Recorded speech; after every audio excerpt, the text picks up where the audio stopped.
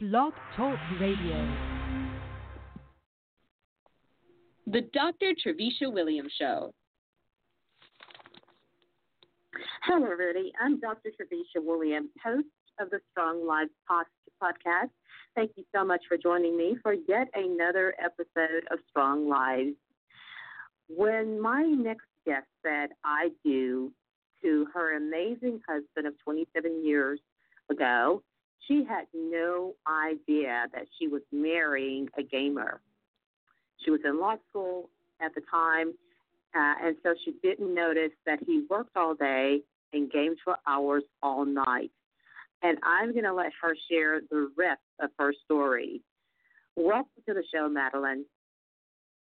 Thank you, Dr. Williams. I'm thrilled to be here. Absolutely. And I must properly address you. It's Madeline Mangrum, JD. So this is a lawyer I'm speaking with. I don't practice anymore. It's been a long time, but yes. But a hard-earned degree nonetheless. And so that is still your title. That is still those are still part of your credentials. And so let that lose sight of what I just said, this jaw-dropping introduction, that when you married your husband 27 years ago, you had no idea you were marrying a gamer. What happened? Right. Well, I thought it was really cute and fun that he was literally games, and he's created games since he was a child. And then he did this computer stuff. Again, we're talking 29 years ago, right?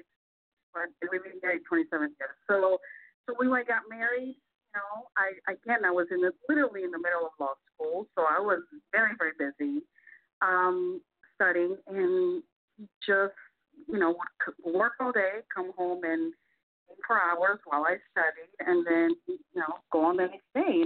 And not until I graduated, passed the bar, and I wanted to just, okay, now let's live a normal, that I realized, wait a minute, you're not there.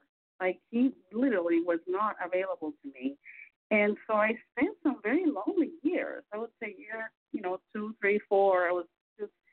I was a very lonely woman, and I was what I call now a tech widow.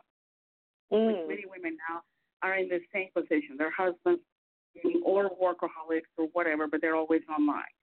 And so out of that pain, I realized I just started making decisions. I said, you know what, I'm not going to really play. My kids are going to be different. And, as it turned out, it took us over 10 years to have our first baby. So when I had time to look around and watch my friends have children, and as they were growing up, I just noticed that they were just adopting the next technology and the next game and the DS, the Nintendo, the Xbox, just without question. So it was all concept. They were mesmerized by it, and I thought, oh, no. It's not going to be me. So my husband, I did not give him which many women do, but I think he got the gist that this wasn't working for me, and he decided to quit cold turkey in about our fifth year of marriage. So he quit completely for 2 years, and that kind of reset our lives and reset our boundaries and our goals, and put us back together. And in that time, we decided to raise our children differently when they came. So, the pediatrician told me no screens till they're 2. I said, okay, no screens till he's 4. And my son just didn't watch a commercial, so he never asked for anything at the store. He read a ton, played outside for hours on the sandbox or with his Legos, and he's brilliant. He's 60 years old, and he's a filmmaker, and he's already done a wedding, events, and I say that like I'm bragging to him, but I know that his mind is different because of the decisions I made way back when. So now I encourage parents really think about the decisions they're making about technology and their kids' lives and how much they're consuming it, and to the outcome will be different. They literally story can be literally disastrous, or it can be a great story, depending on the choices that you and I make about our kids and their relationship with technology. Yeah, their daily relationship, we might add, with technology. Yes, yes.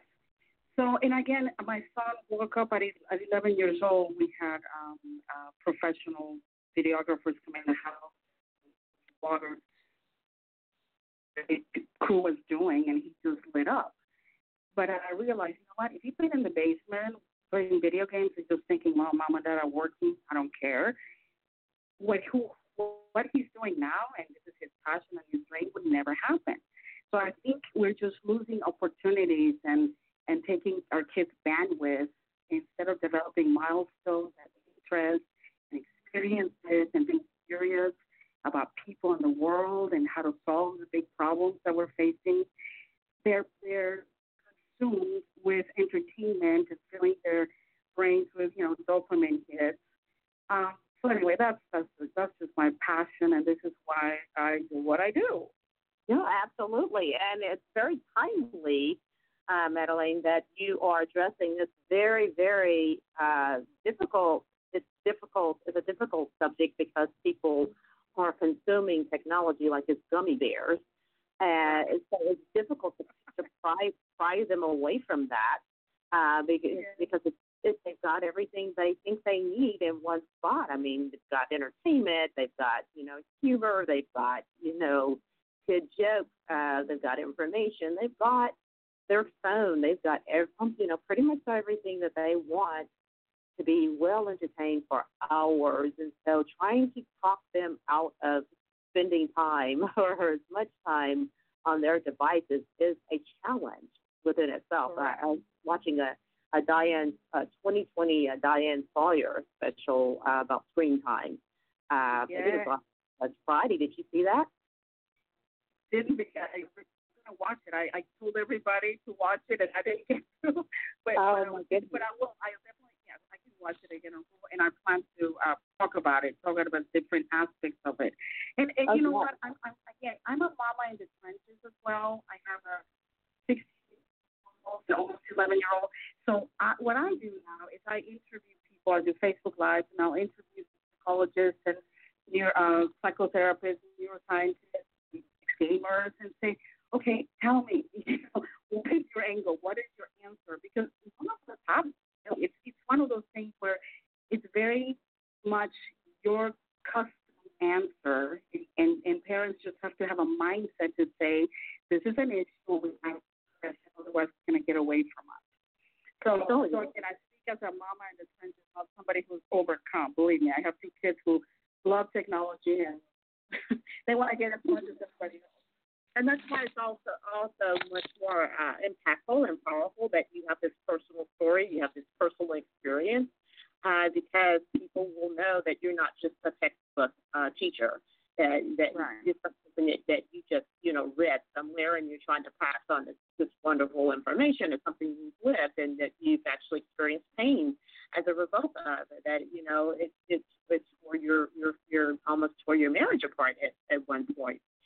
So it's pretty serious. And so I again, it goes over well because of your personal experience. And so how can people learn more about what you do today in teaching people about healthy technology, the healthy use of technology? Well, I am now a digital well-being coach. And honestly, that's like a self-appointed title. And it's so good. It's very fitting. Yes. And I'm a Gallup certified strength finder coach. And I found that in people finding their strengths, they find their identity. So I love to work with young people and moms. I mean, I work with men too, but mainly I have corporate clients, and I have moms, and I have college students and teens who I coach in their digital well-being. What is your plan about using technology for good? How will you use technology to serve you? And how will you, for parents, how will you teach your kids that they are not the center of the universe, that they don't have to have options all the time, right? That they need you, and they need teachers versus just an answer from Google or their peers, correct? Mm-hmm. And so I I do that. So I work with parents and kids, and then the Strength Finder part, I deal with what is right with them. Finding their strengths helps them find how they naturally think, feel, and act, and therefore, what are their bents? What is their God-given talents that will help them get through life? So I find them when they find their identity in that, in their personality versus a social media avatar they have to keep up 24/7, or a gaming avatar they're literally putting blood, sweat, and tears and money into, and then therefore when we try to monitor it or curb it or take it away, they're literally having physical reactions because it's part of who they are, right? Exactly. So that's what I do. I love it, and so well said. So, is it technical technology wellness coach? A digital wellness coach. Okay, so I gave you a whole nother title. Well, very well. I love what you're doing, and keep on doing it. And I think that we can find some ways to work together on a whole other level here, just because we've got the same passions in empowering people and helping them live and lead stronger lives. And so, so you've got a website. Yes, I have actually two. One is MadelineMangrum.com. and my name, and the other one is unpluggedfamily.org. Fantastic. They can also see, I do Facebook Live, so they can go to Facebook and look up the Unplugged Family Facebook page, and I have lots of interviews there about connection, how to connect with your kids, and having digitally healthy lives, just like to-dos, very, very specific, and they also can join the Unplugged Family group. Fantastic. So unplugged, as in past tense, family.org, unpluggedfamily.org. You've been amazing, Madeline. Thank you so much for being part of today's podcast, and you have a great rest of your day. Thank you. Thank you, Dr. Williams. Bye-bye. Oh, absolutely. Goodbye. Well, remember, everybody, while you can't help what you were born into, you can certainly help what you create. Don't forget to connect with me on social media using @DrTrevisha, Facebook, Twitter, you name it. I'm there. And until next time, goodbye, everybody.